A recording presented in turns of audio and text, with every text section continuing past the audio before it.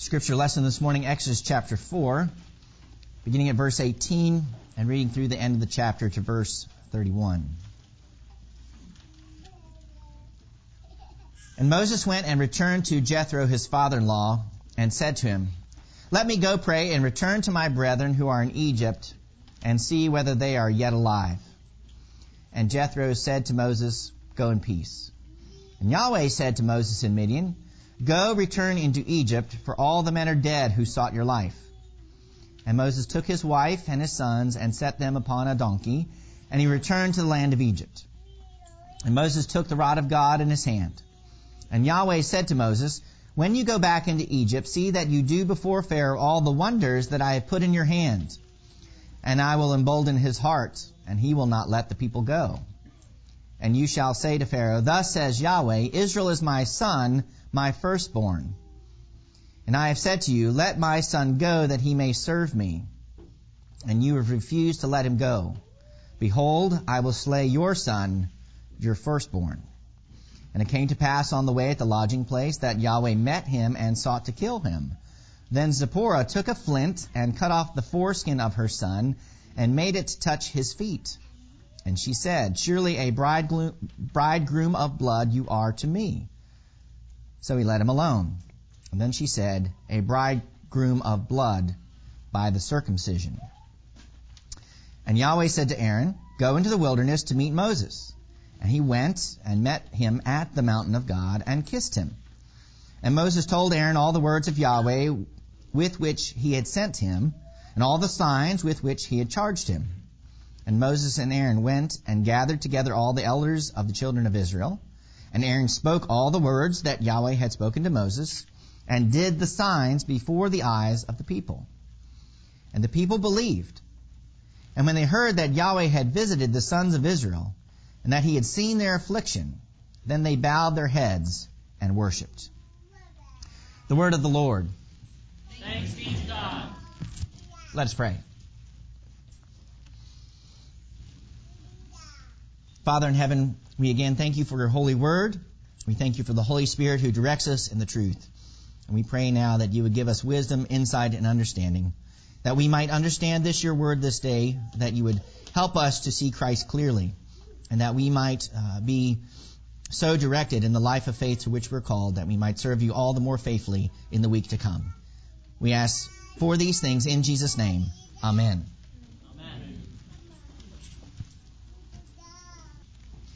Every so often we encounter a passage of Scripture that just makes us scratch our head and wonder, what's going on here?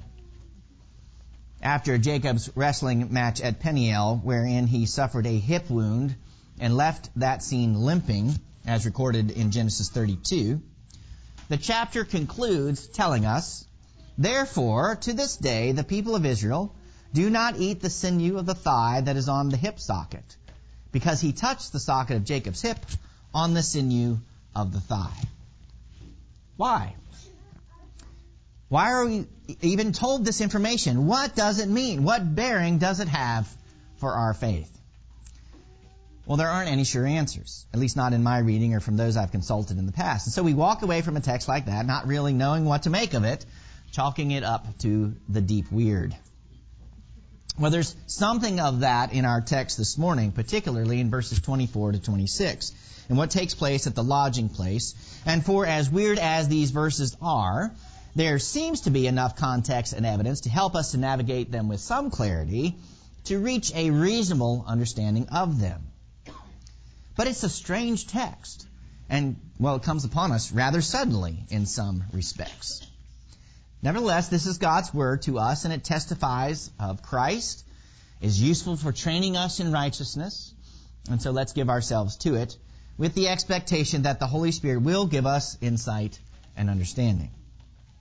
We spent the last couple of weeks considering the commissioning of Moses and how Yahweh comes to him and provides both word and sign, and the promise of success with the elders of Israel and of failure with Pharaoh. And we noted how the Lord seems to be willing to take his time with Moses and thoroughly explain things to him, showing himself to be much more patient with Moses, the reluctant servant, than we might be. Yahweh promises Aaron's assistance to him, and that he will be with both of them, and is sure to instruct Moses to take the staff by which the signs will be performed with him. And so what do we read in verse 18? That Moses went back to Jethro, his father-in-law. Now, a quick reminder about geography. Midian was east of where Mount Horeb was likely located. So Moses travels east to return to Midian, and then travels west toward Egypt when he sets off with his family. But where does he meet Aaron? At the mountain of God, out at Mount Horeb.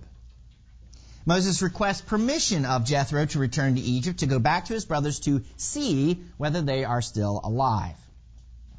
Now, we might think that Moses is being disingenuous or not entirely honest with Jethro, since he doesn't in any way divulge any information about his conversation with Yahweh. But it seems fairly safe to conclude that it isn't Jethro's business at this point, and he doesn't need to be in the know about the mission that Moses has received. However, Moses recognizes that he's under Jethro's authority and seeks his permission to return to Egypt. He's been shepherding Jethro's flocks, and so other arrangements will have to be made, etc. And all we have of Jethro's response is 3 words: go in peace. But what does that constitute? Well, it's a blessing. Jethro, the priest, confers a benediction upon Moses. And so Moses is sent on his mission with blessing, even if Jethro isn't fully aware of what that mission entails.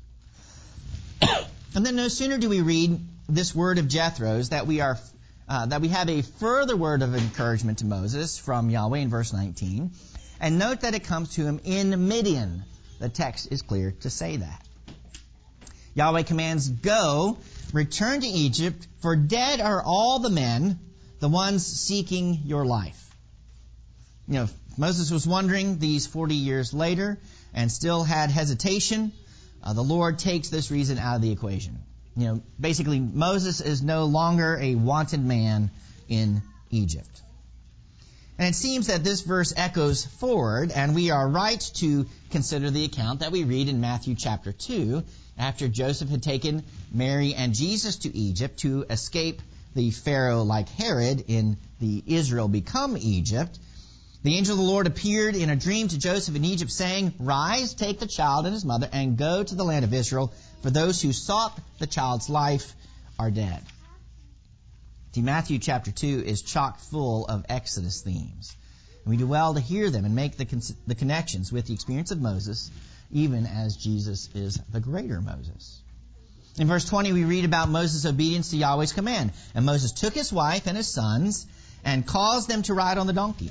And he returned to the land of Egypt. And Moses took the staff of God in his hand. Now, a couple of things to note. We are told that Moses has sons, plural. We are told about Gershom. We were told about Gershom back in chapter 2 and verse 22, but have no way of knowing the timeline of when he was born to Moses and Zipporah when they were in Midian. Later in chapter 18 and verse 14, we're told the name of the other son is Eliezer. But here they're simply listed as sons, and that they, along with their mother, ride upon the donkey. Now, why do we need this detail? Why did the Holy Spirit include it? Well, we can make the case that it was a long way from Midian to Egypt. And that's certainly true enough. And for Zipporah and her sons to walk all that way would have been difficult. There's only one donkey, and whether the 3 of them rode at the same time or they took turns riding the donkey and walking otherwise, we simply don't know. Again, and we don't know how old the sons are, which makes the next section that much more interesting. But what are donkeys in Scripture? Well, when we get to the book of Kings, for instance, they're what kings ride, particularly those of the house of David. So there could be some of that royal imagery being hinted at here.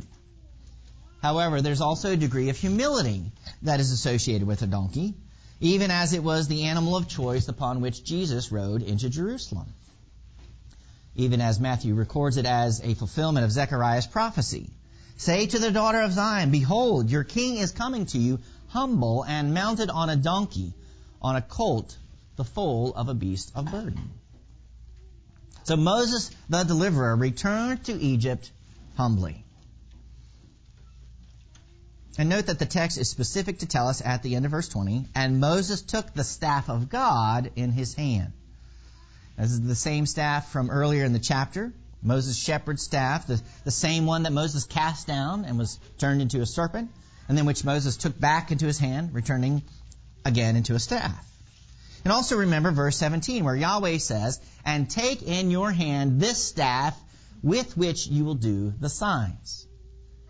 Now, this staff is called the staff of God.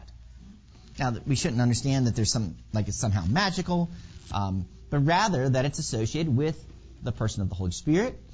It is the staff, it's through that staff that the signs will be performed, even as Yahweh goes on to say to Moses in verse 21.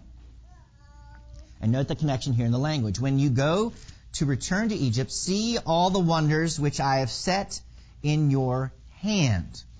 Now, some of your English translations may read, have set in your power, but it's also the word for hand. And in biblical imagery, they're one and the same. The hand is equated with power. But then Yahweh uses the word wonders or miracles and not signs, as earlier in the chapter. Even though later we'll see these two words combined in chapter 7. But Moses is clearly told to do the wonders before the face of Pharaoh, but I will strengthen his heart, and he will not send out the people.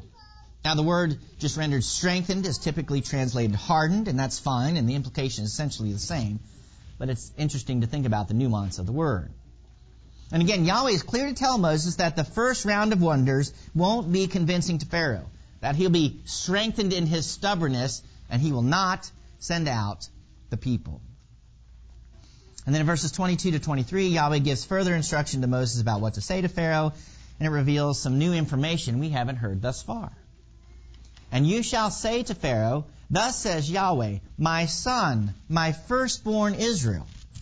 And I say to you, send out my son, and he will serve me. And if you refuse to send him, behold, I will slay your son, your firstborn." This is the first time that Israel is referred to as Yahweh's son and firstborn, and it establishes some important imagery connected to Israel, later fulfilled in Jesus. But here it applies to the people of Israel collectively. The nation of Israel is considered to be Yahweh's firstborn. You might recall the multiple references to the sons of Israel in chapter 3.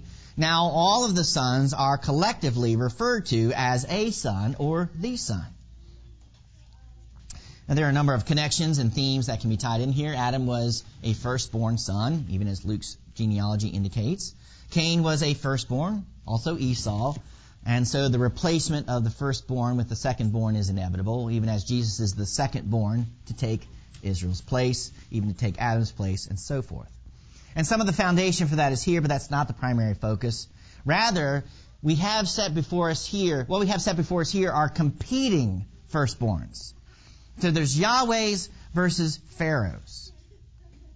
And the test mentioned back in chapter 3 and verse 18 is set forth again, that Pharaoh let Israel go in order that they might serve Yahweh, that they might worship him. And the threat against Pharaoh is clear. Moses is going to make it plain what's at stake. How Pharaoh treats Yahweh's firstborn will determine how Yahweh will treat Pharaoh's firstborn. The firstborn held an important position in the ancient world. He was the center of the family's future, and to attack the firstborn was essentially to attack the family. And when we understand this emphasis upon the firstborn in these verses, then that helps us to better understand the weirdness that we encounter in verses 24 to 26. See, the firstborn theme carries over. So let's see if we can start to make some sense of it. First of all, as a hint to what's going on here, we need to understand that there's significant Passover imagery in these verses. Recall a point that we established a number of weeks ago in that Moses undergoes experiences before Israel, and that's no different here. This is a Passover-like event that Moses and his family undergo before Israel does so in chapter 12.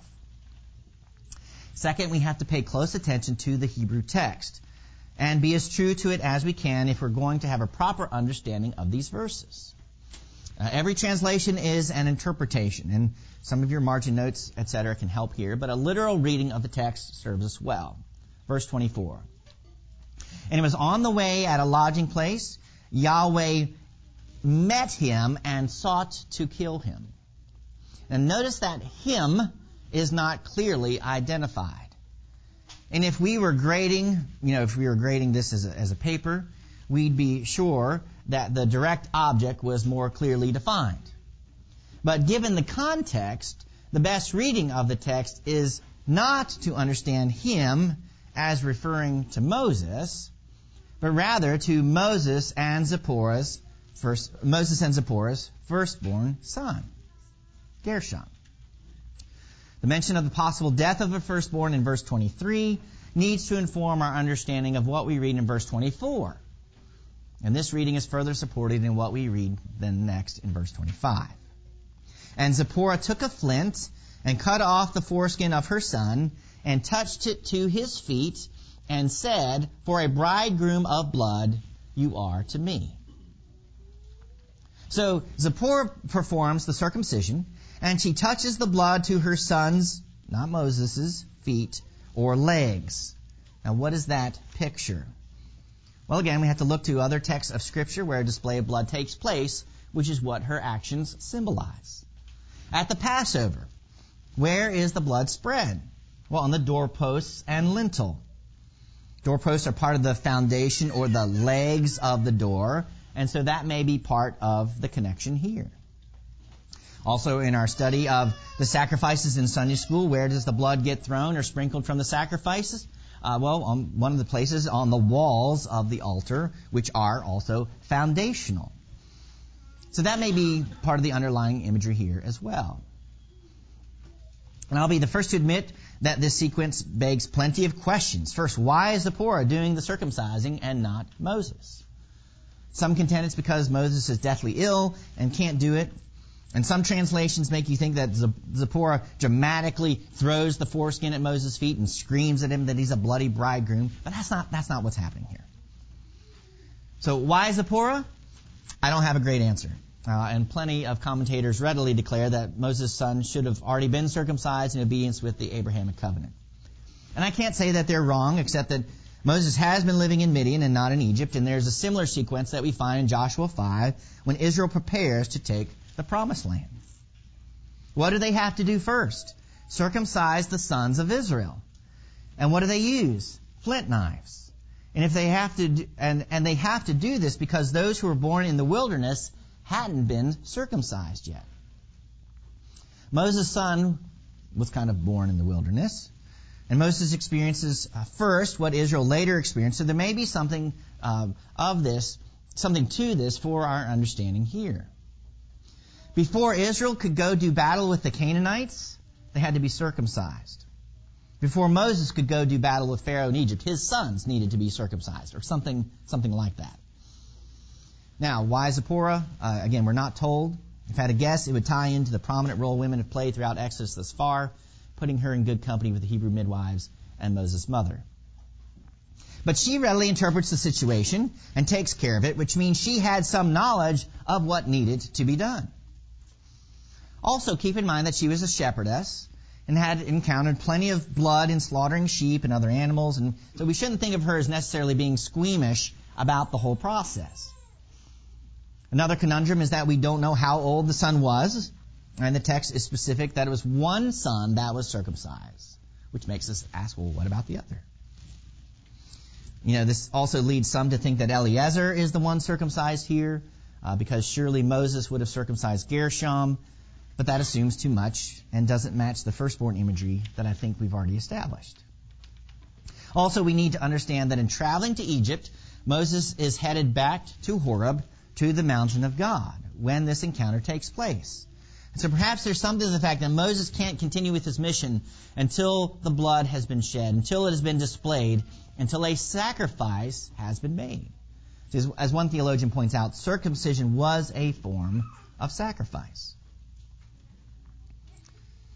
But perhaps the elephant in the room question that we need to seek to answer is, well, why is Yahweh seeking to kill this son in the first place?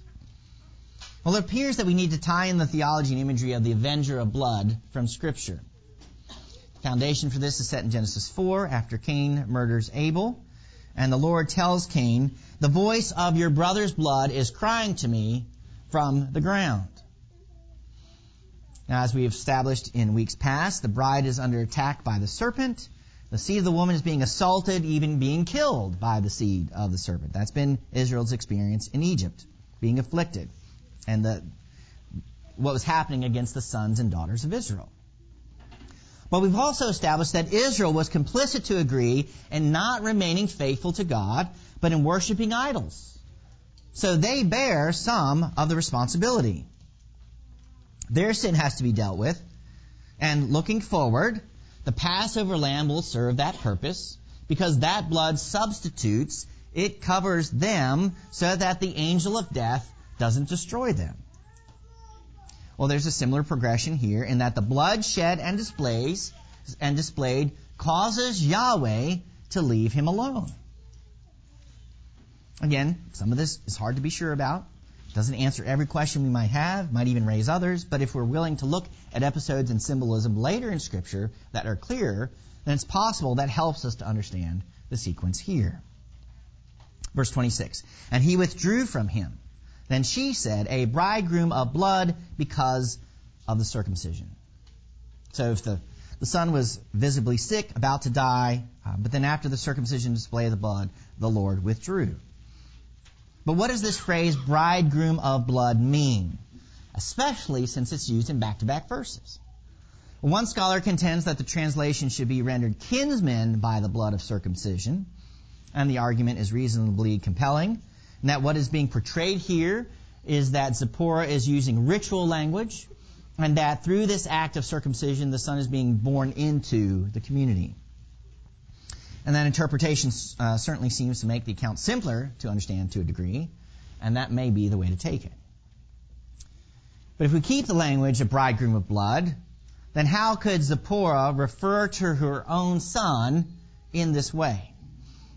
Well, the best answer I've found in that regard is to tie this in with what we read in Deuteronomy 22 regarding the virginity of a bride and the evidence of her virginity that could or could not be produced. To summarize and simplify, if the woman was found to play the harlot, she was put to death. If she had not, it's a display of blood that saves her. In his second letter to the Corinthians, Paul states, for I feel a divine jealousy for you, since I betrothed you to one husband, to present you as a pure virgin to Christ. But I'm afraid that as the serpent deceived Eve by his cunning, your thoughts will be led astray from a sincere and pure devotion to Christ. Now, what's part of the theology here? That Eve played the harlot with the serpent and committed spiritual adultery, so to speak. What's that mean? Well, she's under sentence of death. How can she be redeemed? Through the blood of a son. So we should probably understand that the seed of the woman theology underlies what's going on here, and that Zipporah recognizes that she's saved through bloodshed because she says, a bridegroom of blood for me, which is a possible rendering of the language. So Eve is guilty, but she becomes justified. The bride is judicially forgiven, legally justified through the blood of the Son. God will pass by. Well, is Israel guilty of playing the harlot in Egypt? Yes, they are. What's required? Blood. And they'll be protected by the blood of the Passover lamb, as mention was made a moment ago. So what we have here in verses 24 to 26 is what's called a proleptic event, which is a preliminary typological event. See, what firstborn in Egypt are going to be protected later? The Israelite firstborns. Who's going to die? The Egyptian firstborns. Why are the Israelites spared? Because of the blood. And then later, Israel, acting the part of Yahweh's bride, gets married to Yahweh at Sinai. See, that's where things are headed. But this bridal imagery seems to be underlying this text, and hopefully some of this imagery helps to make this weird text a little bit clearer. Again, there's more details we could pursue, but trust this will suffice for now. Well, this brings us to our final section this morning in verses 27 to 31, which is much more straightforward. In verse 27, we get a bit of Aaron's perspective, that Yahweh told him to go in the wilderness to meet Moses, and he does so. They meet on the mountain of God on Horeb, and Aaron kisses him. He greets him, which was a greeting that makes a lot of sense for that time, and after all the time they'd been apart. And then in verse 28, Moses informs Aaron of all the words of Yahweh and all the signs he'd been commanded to do, summarizing Moses' encounter with Yahweh at the burning bush on Horeb. And then just like that, in verse 29, Moses and Aaron are in Egypt and have gathered together all the elders of the sons of Israel. And in verse 30, we read that Aaron was the spokesman, just as it had been arranged, and he spoke all the words which Yahweh had spoken to Moses and did the signs before the face of the people. So the words and signs, they go together. The word and sacrament go hand in hand, as we previously established. And what did the people do? How did they respond? They believed, they confirmed, they amend it. This is the same word used earlier in the chapter. And Yahweh's word to Moses that the elders, that the people would believe, comes to pass. Still more, when they heard that Yahweh had visited the sons of Israel, same word used in 3:16, and that he had seen their affliction, they bowed down and worshipped. See, this ties together the themes that we encountered all the way back at the end of chapter 2. But essentially, this is Israel's turning back to Yahweh, their conversion, if we can put it that way, though their newfound faith will be tested soon enough. And certainly this is encouraging to read. Yahweh, the covenant keeper, who thoroughly manifests himself to Moses, who patiently bore with his reluctant servant, is received by the sons of Israel through the people, word, and signs that Yahweh has given to them. Yahweh is to them a God who knows their circumstances and is acquainted with their grief. So what are some further points of consideration for us this morning as we seek to appropriate this somewhat odd text? Well, in the first place, we must recognize that all of us, in some form or fashion, are under authority. Whether you're young or old, 18 or 80, somewhere in between, you're a man, woman, boy, or girl who is under authority.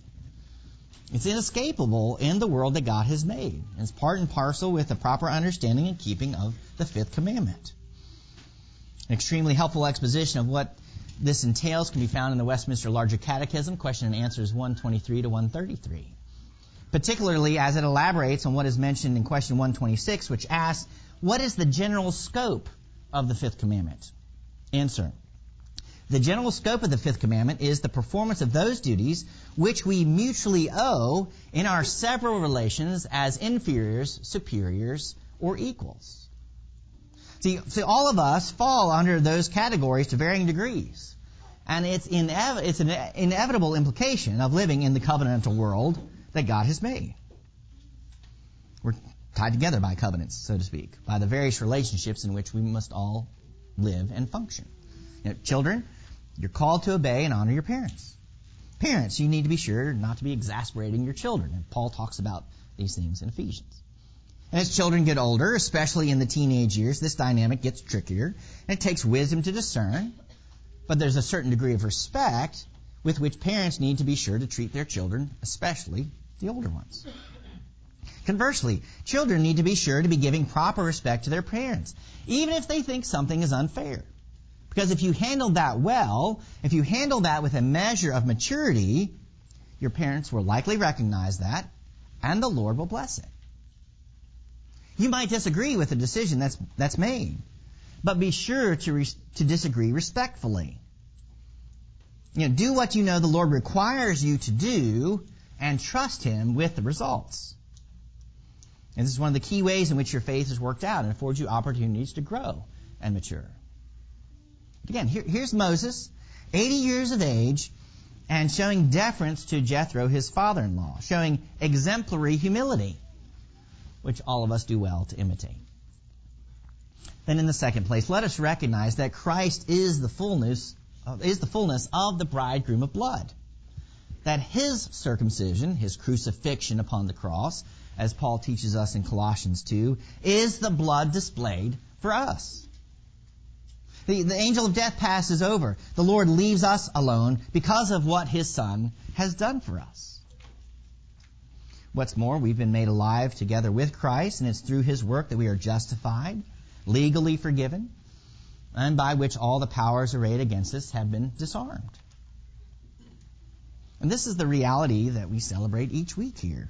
In covenant renewal, here we bow down and worship our God and Lord, who has seen our affliction, who has visited us through the incarnation in order to deliver us from the bondage of sin and death, rescuing us from the clutches of Satan through our Lord Jesus Christ. He's made the way for us to be redeemed from our idolatries and harlotries, that we might rightly pursue the mission that we've been given, to be faithful to the commission that we've received to rule and subdue the earth, to disciple the nations, to be obedient to all that Jesus has commanded. And so may we order our own lives in obedience to God's word, out of gratitude for what He has done, confident that He will bring His promises to pass, even as they are declared and demonstrated to us week after week through the Word and the sacrament. Let's pray. Father in heaven, we again thank You for Your Word, for the marvelous way in which it is written, and we do pray that You would guide us and direct us in the faith that You have given to us, the faith that is a gift from You. And so may we give ourselves to the good works that You have for us, that we might be found faithful, that we might be found true to Your word, indeed seeking first Your kingdom and its righteousness. Grant us strength for obedience, and grant us greater resolve to follow You all the more fully, we humbly ask, strengthened by Your Spirit, even as we pray all these things in Christ's name. Amen.